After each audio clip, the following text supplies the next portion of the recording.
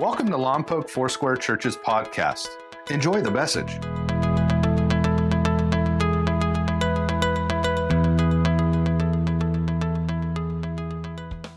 We have a front row seat into the final words of Jesus. John 14 is where we're going to be today. And he really is the way forward. He's leaving the planet. He knows it. He knows that he's about to be betrayed and go to the Garden of Gethsemane. And in John 14, he tells his disciples, don't be troubled. In other words, don't let trouble you. And we saw from the original language that he's actually calling them to stop walking in a progression for a place called trouble. He says, I want you to stop walking and progressing into the place called trouble, turn around and come to me. The next thing he says is, you believe in God, believe also in me. We saw that the word belief literally meant to lean upon. It's kind of like the chair you're sitting in. You didn't check the tensile strength when you sat down. You didn't check the label on the bottom that says can't handle over so many pounds. You sat down by faith this morning. You didn't check the welds. You just sat down. And Jesus is saying, I want you to lean on me like you're sitting in this chair, or like a person with feeble legs would use a walker to go forward. I want you to lean upon me. And then he said his third point with laser precision, he says, I'm going to prepare a place for you. And he gets their mind off of the moment onto something called heaven. And we saw last week that those of us that believe in Christ will someday go stand in heaven. We will know Jesus. He will know us. We're going to sit with Abraham, Isaac, and Jacob. We're going to hang out with the animals. Yes, there are animals in heaven. The lion and the lamb are there. There's also a bear. And I did confess, even though many of you know I'm not a cat fan, that there will be cats in heaven. I got an email from a lady. She's never emailed me all the years she's been here. Pastor B, you finally came over to our side. You love cats. I said, no, I don't love them at all. But I found out that Jesus does, and it's okay. And we saw in verse 6, John 14:6, where Jesus said, I'm the way and the truth and the life. No one comes to the Father except through me. And he's not being narrow-minded. He's being narrow-focused because there was a lot of messiahs out there at the time. There was a lot of stairways to heaven, so to speak. And Jesus did not want anyone confused about how you get to God the Father, because everyone that was religious or quasi-religious wanted to get to God the Father. How do we get there from here? What a sacrifice do we need to provide? What candles do we need to light? What kind of chanting or prayers do we need to pray? And Jesus says, look, I can give you the way to God the Father because I am that way. Now, I don't know if anyone has ever heard of Florence Chadwick, but we got a picture of Florence Chadwick here. And she was born in 1918 and she died in 1995, the first woman to swim the English Channel both ways with success. So she went down to the LA area over to kind of Marina Del Rey, San Pedro, I believe, and wanted to swim 27 miles across the sea to a place called Catalina Island. And she started to swim across that channel. Now, the English Channel was 21 miles, and she swam it both ways, 42 miles. All she had to do was swim 27 miles. And she swam, and it wasn't the cold water of the Pacific. It wasn't the jellyfish. It wasn't any sharks. It was the fog. She could not see the shoreline at all. And so as she was swimming, not able to see her destination, she grew fatigued, and she called to the chase boat that was next and said, pull me out of the water. Her mother happened to be in the boat. And her mom said, Florence, keep swimming. Keep swimming, Florence. And Florence said, I am done. And they pulled her into the boat 1 mile away from the California coastline. Just 1 mile away.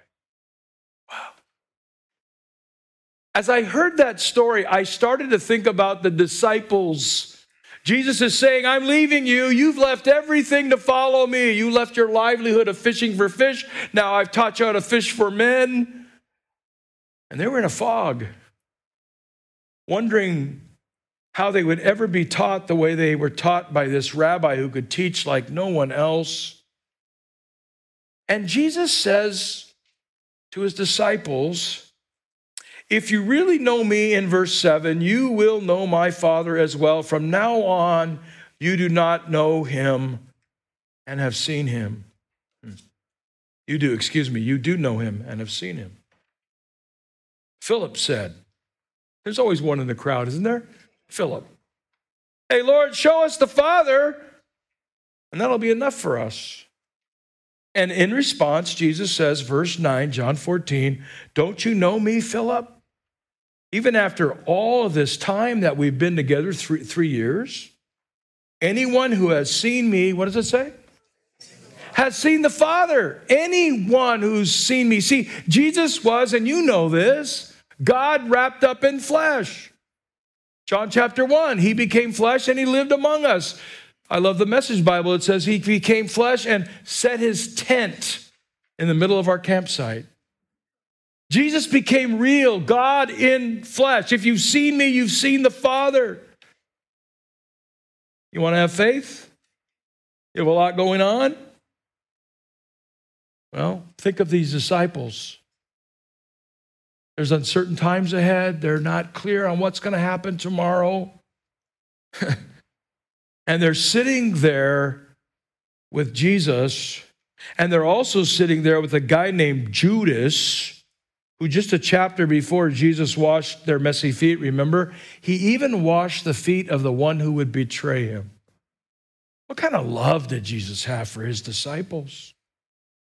John 14:10, don't you believe that I am in the Father and that the Father is in me? The words I say to you, I don't speak on my own authority. Rather, it is the Father, what? Living in me. You want to see God? You get to see me. If God showed you himself, you would all melt. The glory of God was too much. But God, excuse my Latin, dumbed it down for us. He came to us in human form. And Philip is in the middle of this fog. And you know what we do in the middle of the fog? Don't lose your faith. Just curious. You don't even need to respond. Is anyone here in a fog? Is anyone here tired? Is anyone here so fogged out that you can't hear the voice of God?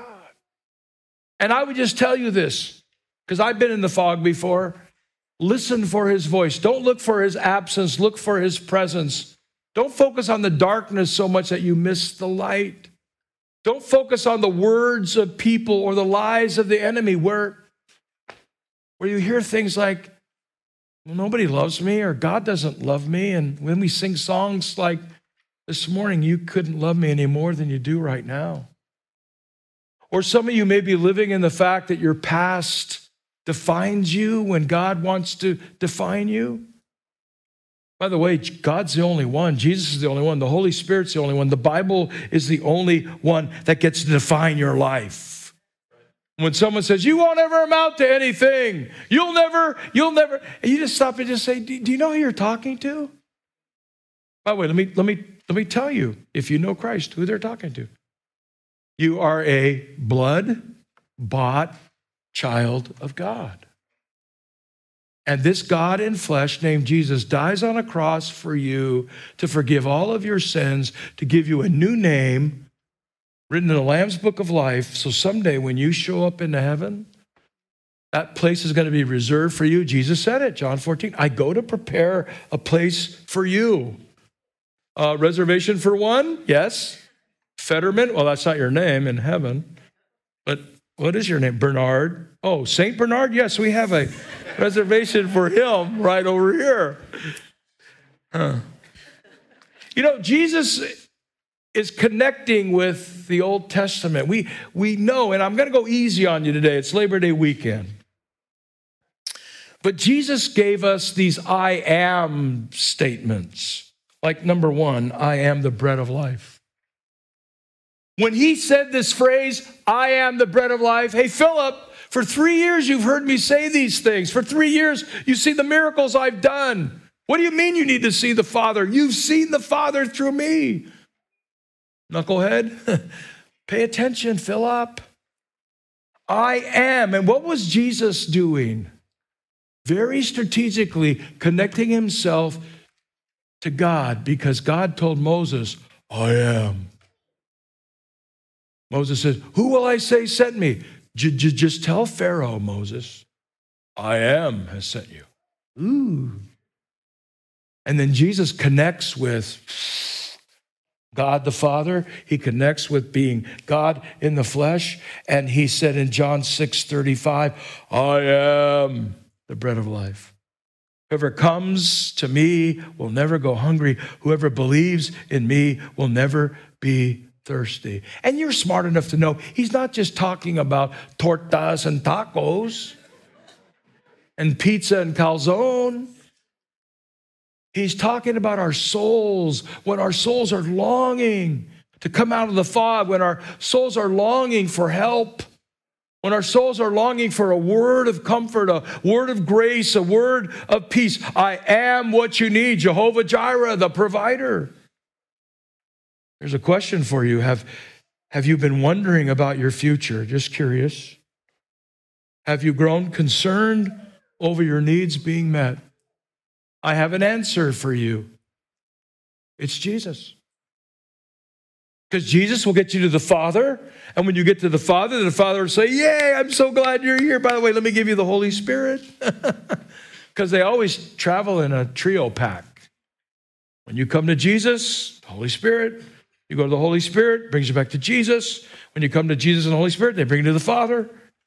There's no jealousy. There's no power struggle. They always come together. The second thing is, I am the light of the world. Philip had heard this statement. He was there in John 8, verse 12. When Jesus spoke again to the people, what did he say? Would you read it with me? I am the light of the world. Whoever follows me will never walk in darkness, but will have the light of life. That's who I am. Philip, remember when it happened? I spoke it right before I healed the man who was born blind and never got to see the light. I'm the light. I will heal him. He will see light for the first time. He will see me. I am the light of the world. In the middle of the fog, if you find yourself asking the question, who's going to show me the way? I have an answer for you. Jesus will show you the way. The Bible will show you the way. The Holy Spirit will show you the way. And where do we want to go? We want to go to the third I am, where he says, I am the door. Not a door, not one of many doors. I am the door. Verse 9 of John chapter 10. I am the door, and the person who enters through me will be saved and will be able to come in and go out and find pasture. Not our works, but the fact that we come by faith. It's a gift of God, lest anyone should boast. When you get turned around in the fog and you've lost your way and all the voices are speaking and everybody's giving you their point of view. Remember, we learned this, that a point of view is a view from a point. You'll think about it over lunch. Which literally means when someone says, I've got a point of view, it's a view from a point. Who sees all the points? His name is Jesus.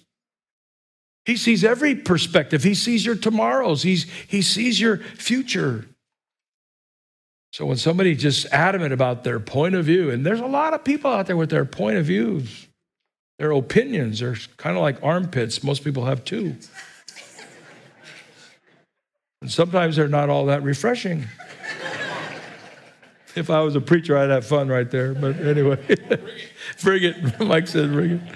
Number 4, I'm the good shepherd. Why did he say that? Because there's a lot of shepherds trying to lead people their way. A lot of religious people. Follow me. I'm the Messiah. I'm from God. John 10, verse 11. I'm the good shepherd. And the good shepherd, watch this, gives his life for the sheep. This is not a hireling who's just there for a while and when the going gets tough, he leaves. This is Jesus who came in flesh, who never sinned, who was pure and righteous and dies for us.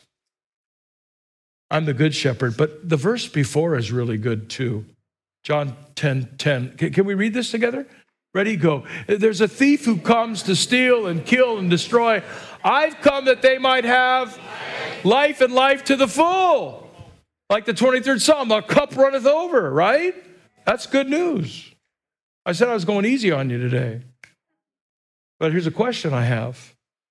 Do you let the thief come to your house?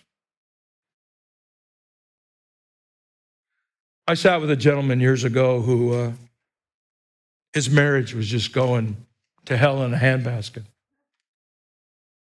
He was a burly guy, lift weights, And I'm sitting with him, and I'm thinking, what am I going to say? I mean, all the counseling books and marriage books. And so I asked him this. I said, what would you do if tonight, midnight, you hear a crash and somebody broke into your daughter's bedroom and started to grab her? And this guy, with everything in him, said, I would go in there and I'd rip his head off. I said, you would? Yeah, I would. I said, can I tell you something? There's a thief that broke into your house. What are you going to do about it? He looked at me like, what do you mean? I said, yeah, and I gave him this verse. The thief has come into your house to steal and kill and destroy your marriage and the love you have for your kids and the love they have for you. I wonder if you'll fight against this thief like you would against the molester who came in your house to hurt your daughter. He said, well, what do you mean? I said, you fight by prayer. You fight by changing your attitude. You start by loving your wife as Christ loved the church and gave himself for her. And by the way, I'm going to tell you right there, and Mike and John, you guys can talk to me afterwards. That's great counseling right there. I didn't need to hear about when he was 5 and 6 and 7, and I just needed him to understand in the analogy of John 10 that the devil broke into his house and is trying to ruin everything. And he was ready to rip the head off of an intruder in the flesh, but not willing to rip the head off of a spiritual intruder called the thief. Listen, don't you dare let the thief come in your house. How does he come in your house? You start talking like the thief. You look at your spouse and say, well, you ain't, I don't need to fill in the blanks. You know. Probably not you, the last service, or people online. Hi, you guys. I know you're there. Hi. You guys, you probably at your house, yeah. Or you look at your husband and you say, well, gosh, you're not like that guy. You don't make the money he makes. Or you look at that woman and you say, gosh, I should have, by the way, never say this. You look at your wife and say, well, I should have married the girl from high school, or some stupid thing like that, right? We sometimes find ourselves, and this is not even in my notes, but it's going against my time, so I'm going to say it anyway. We sometimes find ourselves talking like the devil talks, you know? See, like Tyler and Jacob and so many young people like them, we want to look in their eyes and say, we believe in you. God has a future for you. And see, when you meet young people like Tyler and Jacob, you go, wow, there's promise for the future. Oh, kids under a certain age are going to ruin America. No, we've ruined America for them. But anyway, I'll leave that alone. They got to pay the debt for all this. My great grandchildren have to pay the debt. I forget how many generations, 11 or something, to get us flush. If they all started paying now, it would take 11 generations to get us out of debt. Hello? Good morning. And yet we have this God who provides for us and who doesn't want to steal, kill, and destroy. So here's what you need to sound like in your house. I'm going to give you the answer, and then I'll move on, I promise. I'm on my hobby horse. I'll get off of it in a minute. We need to start speaking words of life and life more abundant to each other in our homes. You need to look at your spouse. You need to look at your parents. You need to look at your brother, your sister, your friends. You need to go to work and look at your boss and tell your boss, you are so wonderful, even though you know it's not true. You start speaking words of life. You know what happens? Things change. Things change. All right. I'm the resurrection of life, number 5. He speaks that when? Does anybody remember? Lazarus. Right before Lazarus is coming out of the tomb, he's deader than dead. King James says that he stinketh. John 11:25, I'm the resurrection and the life. Could that be a word for somebody here today? That where things have gone dormant and dead and you've kind of lost that love and feeling for even Jesus? That he wants to resurrect that life in you and give you hope and give you faith. I am the way, the truth, and the life. We already touched on that. Again, Jesus is not being narrow-minded. He's being narrow-focused. I don't want anyone confused about salvation. Philip, if you've seen me, you've seen the Father. And remember, Philip was there when water was turned into wine. And that's a reminder that Jesus has power over small things. You know, and the significance of the universe, water into wine, so what? But Jesus cares. The people were embarrassed. They ran out of wine. Jesus cares. Healing of the official's son. Jesus has the power over distance. He doesn't even go to the official's home, but he just says, you go home. You go home, and your son will be healed. Jesus is not bound by time or space. He has the power over distance. He heals the paralyzed man in front of Philip. So he's telling Philip, you have to believe who I am. Oh, you got to show us the Father. I already did. Isn't it something? We sometimes want the Lord to do some other miracle for us when he's already done so much for us. If he never did another miracle, we have enough reason to worship him for all eternity already. Just being saved is enough that we would want to worship him forever. The healing of the paralyzed man, he was born that way. Jesus had power over time. The feeding of the 5,000, remember we've called that not Jesus feeds the multitude, but the disciples did because he gave them the fishes and loaves, and they in turn fed all of those hungry people on the hillside. He has the power over our daily needs. If you've got a daily need, guess what? I've got somewhere you can go, Jesus. What about walking on water? Jesus has power over nature and the physical world. Could you imagine watching him walk on water? Wouldn't that be cool? And Peter, did Peter walk on water? Not very long, but he did. Let's give it up for Peter. Most of us would have never gotten out of the boat. Not you, but other service. Healing the blind man, the power of a human body. Raising Lazarus from the dead, power over life and death. He did all of this in front of Philip's face. So I want to take you to a final verse, and we're almost done, which in preacher speak means very little. 1 Corinthians 13:12. Would you read this with me? We don't yet see things clearly. We're squinting in the fog, peering through a mist. But it won't be long before the weather clears and the sun shines bright. It won't be long before we look at Jesus and see him face to face. And when we see him, we shall be like him. Even with cats there. So remember Florence Chadwick, the swimmer gal. She made another attempt 2 months later to swim in California, to Catalina, and back. As she started to swim, you'll never guess what happened. Heavy fog. Heavy fog. But this time she was prepared. This time when the fog rolled in, she said, I got it. And she had a mental image and a belief in her soul of what the shoreline felt like. She knew where she was going, even in the fog. You ever see the fog? You're not alone. Jesus is with you.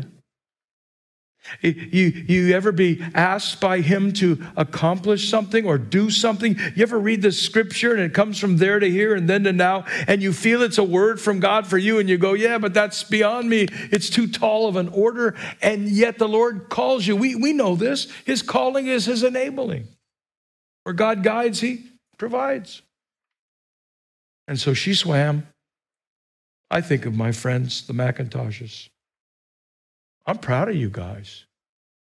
Tyler, too. Jacob's in the back looking at technology. That's good. I mean, just think about this. It's a story living out in front of us. They get a call from Bernie Fetterman. And we start talking, and we start praying and believing and fasting, and what's the next steps, and what do we do? And you guys are courageous to come to Lompoc. You've lived here now since Tuesday.